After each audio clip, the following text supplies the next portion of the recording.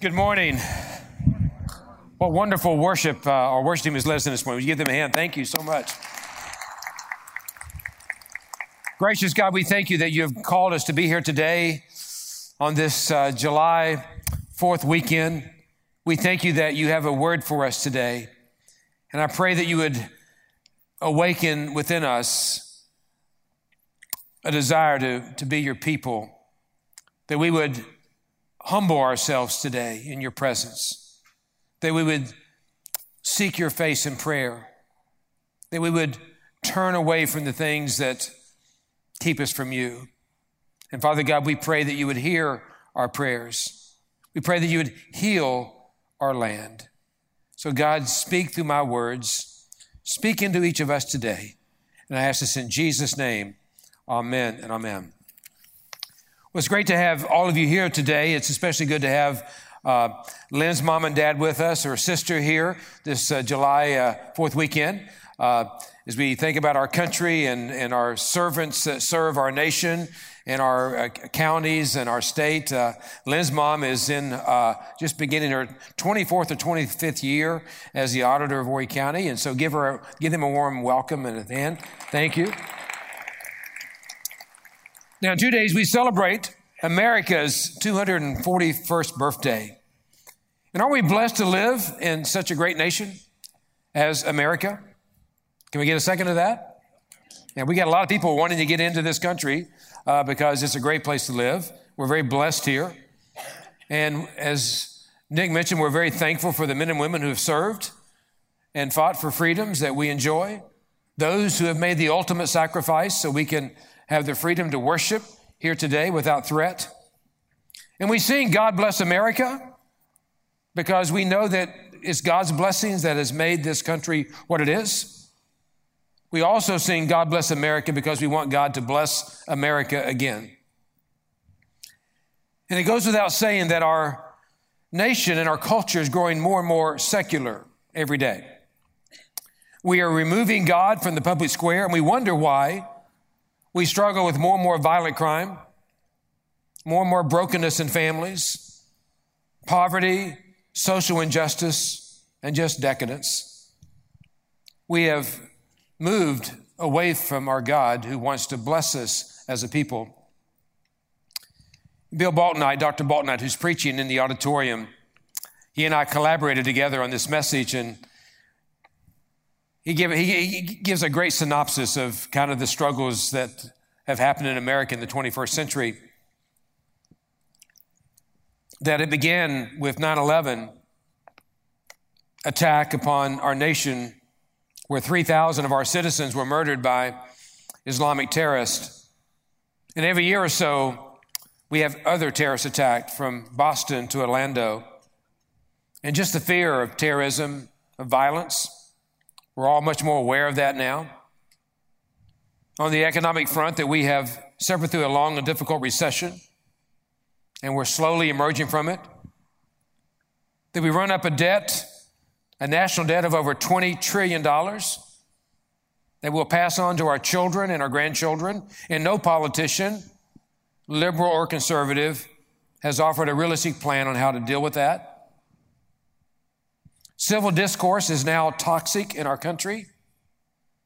Differences of opinions are not tolerated, even on our college campuses.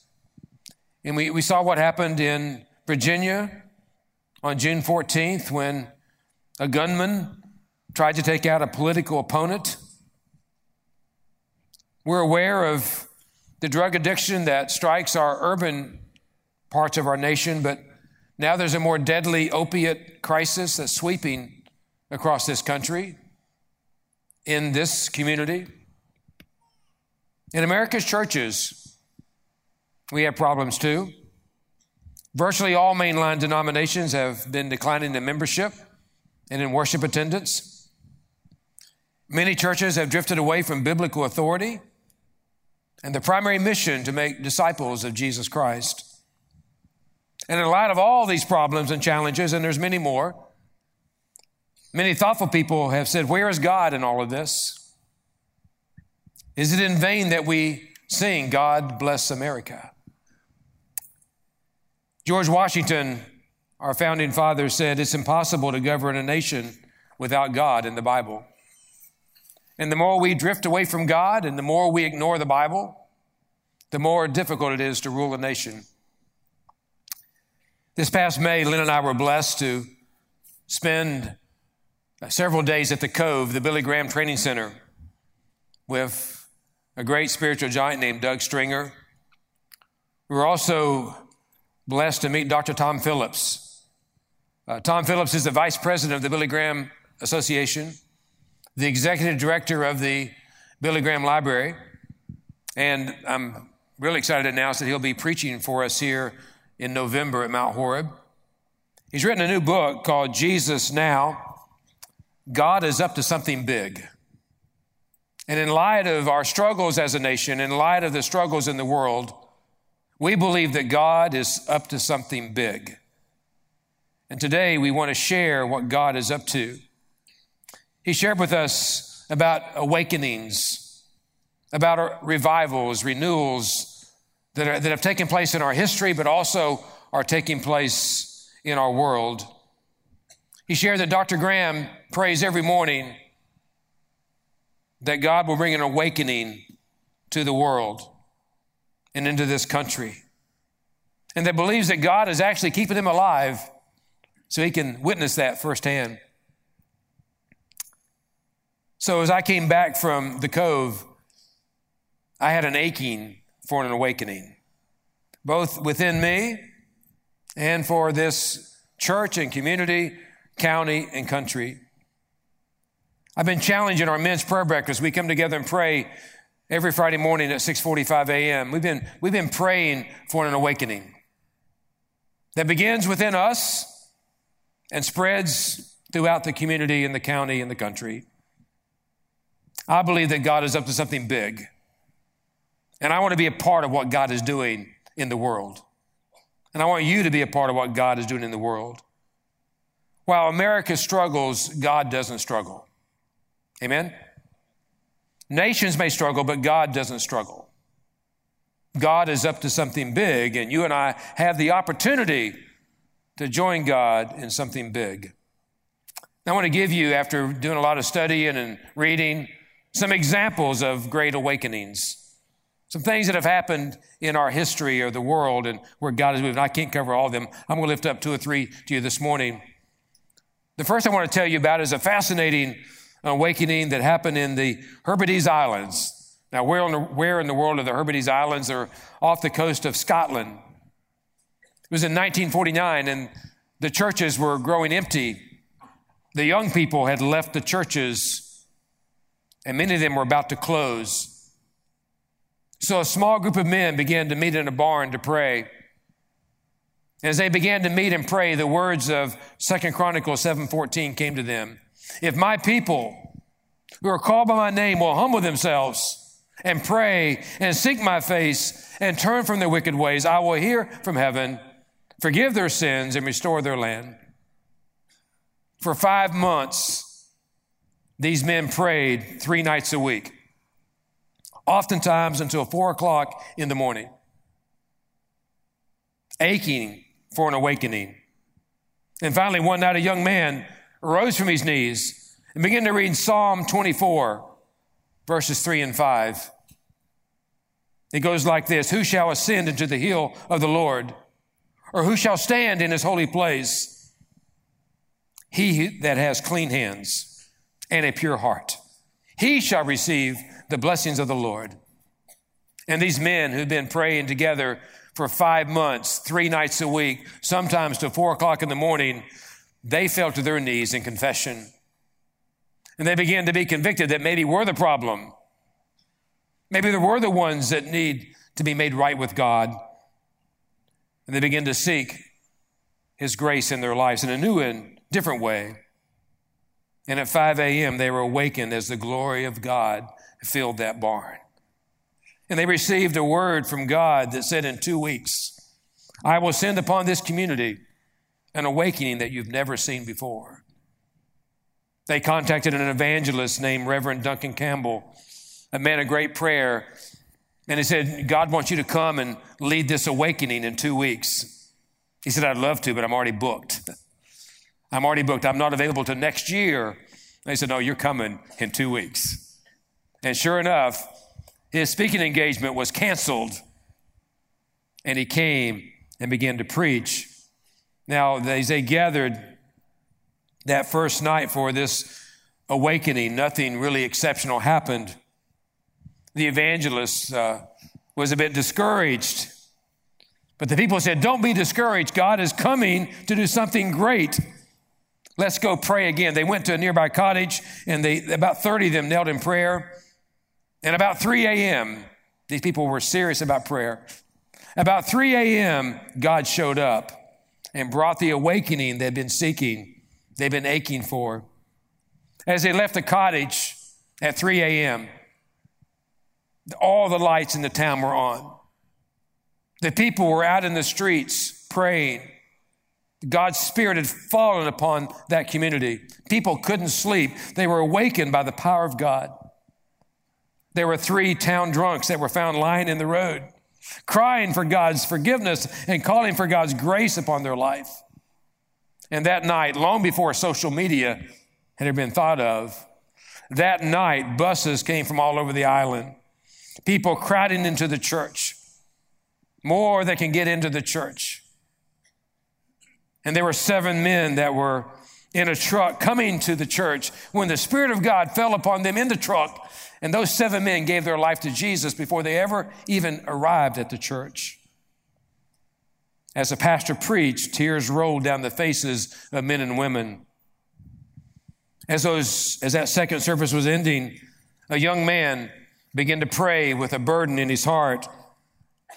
And as he prayed,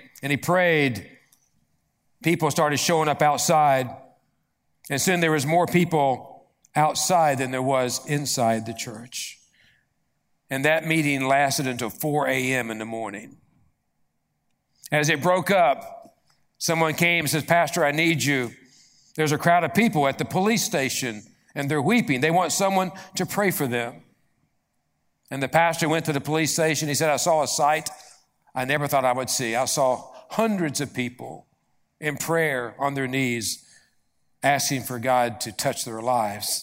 It seems that nearly 600 people on their way to the church, just like it happened to the Apostle Paul on the Damascus Road in the book of Acts, the Holy Spirit came upon those 600 people, and they had to stop where they were and bow before the presence of Almighty God, and lives were changed. That revival lasted for 5 weeks. Services were held 4 times a night, at 7 in one church, at 10 in another church, a third at midnight, and back to the first church at 3 a.m. 5 weeks, people aching for an awakening. God's Spirit moved across an entire island. I read about something called the Appalachian Awakening. I'm from Appalachia. I can appreciate this one. It was in 2016 in a small town in Mingo County, West Virginia. An awakening broke out when a young man, a high school student at Logan County High School, did an impromptu sermon at his high school. And through that message and others, 400 students came to know Jesus as their Savior. And in that little town of 27,000, 3,000 people were converted. And this youth pastor said, man didn't start this. God's breath blew over the region and awakened us. God's breath blew over the region and awakened us. God's breath blew over an island and awakened the people. In 2 Chronicles, God is saying, if my people will humble themselves and pray, my breath will blow across them. I'm aching for that awakening, for God's breath to blow across the region called Lexington County, for God's breath to blow across a state called South Carolina, across a nation called America, across a world that belongs to God, aching for an awakening. There's something called the Pulse Movement. In 2004, Nick Hall was a junior at North Dakota State University. He wrote a paper on how to reach his generation with the gospel. And the paper that he wrote went viral. And students began a student-led initiative to change their campus. And that spread to other campuses. And to date, 525,000 young adults have given their life to Jesus Christ through that movement. It's called the Pulse Movement. And I love their mission statement. Our mission is to awaken the culture to the reality of Jesus. Amen? To awaken the culture to the reality of Jesus. Now, you're here this morning. You've been in the presence of Jesus here this morning. You're aware of the reality of Jesus, but there are thousands of people that live all around us in this community that are not aware of the reality of Jesus. They may know there's a church on the corner there or a church on the corner over there, but they've never experienced the reality of Jesus. But when God's Spirit breathes across a region, people become aware of the reality of Jesus Christ, that God's Son is alive. And God's Son is real, and God's Son can change people's lives. On their website, they have this statement: what if the party of the year was all about Jesus? On every college campus. What about if the party of the year was all about Jesus? Now, I'm going to step on some toes here right now, but what about if the tailgating event for the Wildcats and the Gamecocks was all about Jesus? Question? Or put your team in there, whatever it is. But what if our lives began to be all about the reality of Jesus Christ? And how would that change the region, the community, the world that we live in? No question, God has blessed this church over the past 24 years. One of the key catalysts has been our commitment to pray. And we are a vibrant, healthy, growing church. And it would be tempting to ignore the challenges that our community is facing. It would be tempting to ignore the cultural attacks on our faith. But I believe we need to have an aching for an awakening for our region, for this community.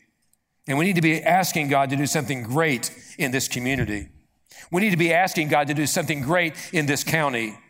We need to be asking God to do something great in this country and in this world. And God is looking for a people who will humble themselves and pray and turn from the ways that aren't pleasing to God. And God will move. I love the definition of revival kind of in the Old Testament, meaning it simply means wake up and live. Wake up and live into the reality of Jesus Christ. Jesus said, I've come to give you life and life abundant. The reality of Jesus Christ in your life. Martin Lloyd-Jones said it this way: revival is consciousness of the presence of God literally in the midst of the people. God's presence is in the midst of the people. That's what an awakening is God's presence is in the midst of your life 24/7. Not just on a Sunday, not just in a small group gathering, but God's presence is with you, and God's presence moves into your company. And God's presence moves into your school, and God's presence moves into your government, and God's presence moves into the whole country, into the whole county. See, guys, that's what God wants to do. This is not something we got to talk God into doing. This is what God wants to do with his people, called people earth, people on the planet. Revival, in another way, is his arrival. It's when God's Spirit shows up in powerful ways. So I ask you a question as we think about it, as I read about these awakenings, and there are many other awakenings I can talk to you about. Why not us? Why not here? And why not now? I'm praying that God will give you an awakening in your heart.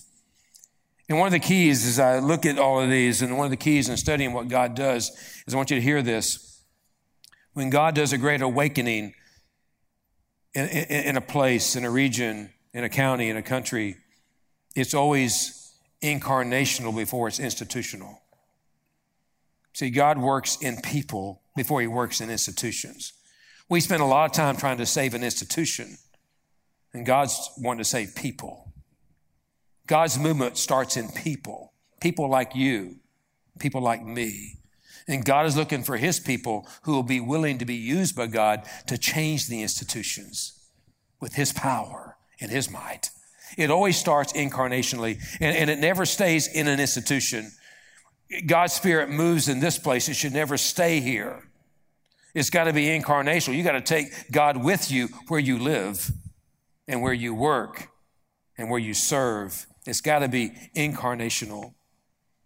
You look at what's going on in China. You're talking about incarnational Christianity. Did you know in the next 10 years, there will be more Christians in China than there are people in the U.S.? That's truly amazing. And the communist institution is doing everything in their power to wipe it out. But God is moving in mighty ways, and there is no explanation. In the next few years, there will be more United Methodists in Africa than there will be in the U.S., because God is doing a mighty work where people are willing to turn to God and humble themselves and get rid of their pride and get rid of their pretenses and allow God to move in mighty ways. Aching for an awakening. Now, very simply, there's a recipe for this. I've read it twice already. If my people who are called by my name will humble themselves and pray and seek my face and turn from their wicked ways, I will hear from heaven and I will forgive their sins and I'll restore their land. You know, what a great verse of scripture. Now, let me give you some context to this verse. This verse that is found in 2 Chronicles is a part of the incredible event of where the temple was built.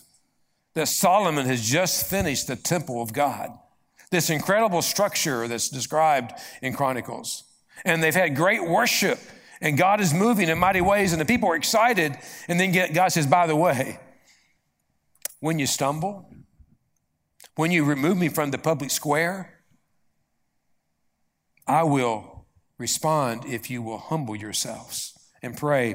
And I love it goes on in this chapter, and it says, my eyes will be open and my ears attentive to every prayer made in this place. For I have chosen this temple. I have chosen this temple and set it apart to be holy, a place where my name will be honored forever. I will always watch over it, for it is dear to my heart. I have chosen this temple. Where is the temple of God today? It's not right here in this building. It's in your heart. God's temple is in you. And God wants to hear your prayers. And God wants to move to your request. And God wants to use you to make a difference in this world and to bring about his will, and bring about his purpose. Now, we've had a great 2 years at Mount Horeb. It's incredible. I mean, what God's done in this building, but it's not about the building. It's about what you do when you leave the building. It's what I do when I leave the building, where God does great things. So as we think about the recipe, I want to give you 4 things that the people of Mount Horeb need to do coming out of an incredible 2 years. What God said to the Israelites coming out of the building of the temple. I'm going to give them to you real quickly. Number 1 is you got to stay low. What does that mean, stay low? Humble yourselves. It's not about me, it's about God. It's not about you, it's about God. To humble ourselves, stay low, is you stop making excuses for yourself. Stop making excuses for myself. Stay low. Rely on God's power instead of our power. Admit that we are part of the problem. Those men in Scotland had to get on their knees and admit that they were part of the problem. They've been praying for 5 months, 3 nights a week to 4 a.m., but God convicted them. They were part of the problem. And when they realized that they were part of the problem, they humbled themselves. God moved in mighty ways. Do we believe that we're not smart enough and not rich enough and not powerful enough to solve the problems that we have in this country? Will we admit that? We can't do it. I can't fix the problems in my life. I can't do it. God, I need your help in my life. I can't fix this situation. God, I need your help to fix this situation. We got to humble ourselves. Number 2, we got to stay near. Pray and seek God's face. I heard a phrase in getting ready for all this over the last several weeks is something called soaking prayer. Soaking prayer, where we stay in the presence of God and God's Spirit begins to soak us. Too oftentimes we're like that thunderstorm, right? That thunderstorm that drops torrents of rain. We're really on fire. Things are going great. There's a lot of rain coming. It's great. And then boom, it's gone. And it's sunny and it's hot and all the water went away real quickly. But isn't it great when you get a soaking rain? Just enjoy the rain coming and it just soaks the earth. And the earth, the water doesn't run off because it's just getting soaked. That's what it means to stay near to God, to be in the soaking presence of God. I need more of that in my life. I love the story of Gypsy Smith. He was an evangelist that never had a formal education, yet he lectured at Harvard. He grew up in a gypsy camp outside of London, yet he was invited to the White House 2 different times. God used him to reach millions as he crisscrossed the Atlantic 45 times. And he was asked, what is the secret of an awakening? What is the secret of a revival? And this is what he said. He said, go home. Lock yourself in your room, kneel down in the middle of the floor, and with a piece of chalk, draw a circle around yourself, and there on your knees, pray fervently and brokenly that God would start a revival within that chalk circle. Right? Where does it begin? Right here. Not in some institution, not in Washington, not in Columbia, but right here, inside of me, inside of you. And then number 3 is stay determined. Repentance, turning, is an ongoing process. Repentance is really being sorry about your state in your life. It's having a holy dissatisfaction with yourself. When you recognize that you're not the man that God wants you to be yet. You're not the woman God wants you to be yet. You see, a satisfied soul becomes a stagnant soul. And skippy repentance leads to shallow faith. Be determined. Don't give up. Don't fall back. Don't quit. Be determined to keep going. Will you pray a soaking prayer for 5 months, for 8 months, for 10 months, for 12 months, for however long that God says to pray? That God says, stay with me, stay near, stay low, stay determined. And then I would say, fourthly, we got to stay ready. That when God's Spirit breaks, when God's Spirit moves, when an awakening comes, we got to go. We got to move. When God says go, go. When God says serve, serve. When God says share, share with no shame. When God says go change the culture, go change the culture. When God says reveal that Jesus is real, go tell the people that Jesus is real. Demonstrate it with how you live your life. Be exceptional in the ordinary. Be a servant in the streets. We share that the gospel of Jesus can bring peace to the world. Do you believe that? Do you believe that the gospel of Jesus Christ can bring peace to the world? Do you believe that the gospel of Jesus Christ can change social injustice? Do you believe that the gospel of Jesus can transform this community? That the gospel of Jesus can address opiate addictions? Do you believe that God's gospel has the power to change this community, this county, and this country? When God awakens His Spirit in each of us, we will. We will.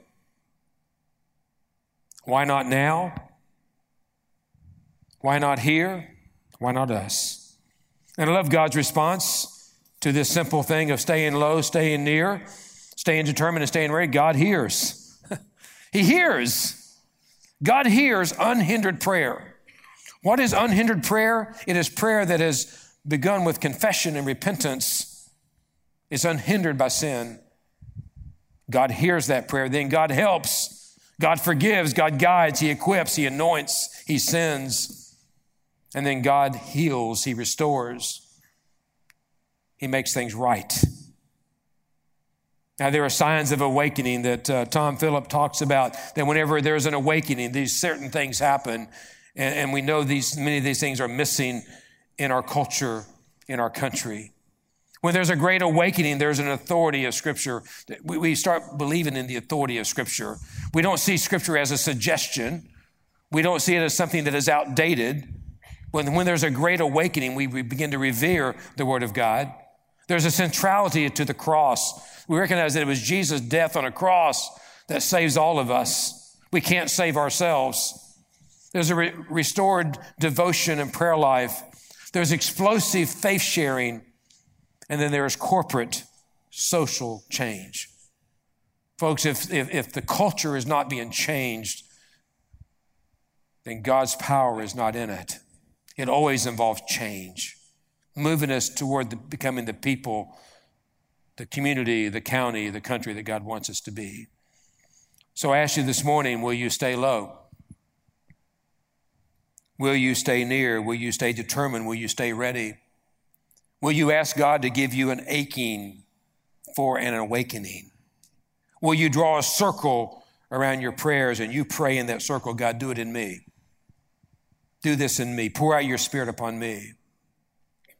On April 11th, 1912, you may know that date if you're a history buff or you're one of those trivia people. That's when the Titanic set sail.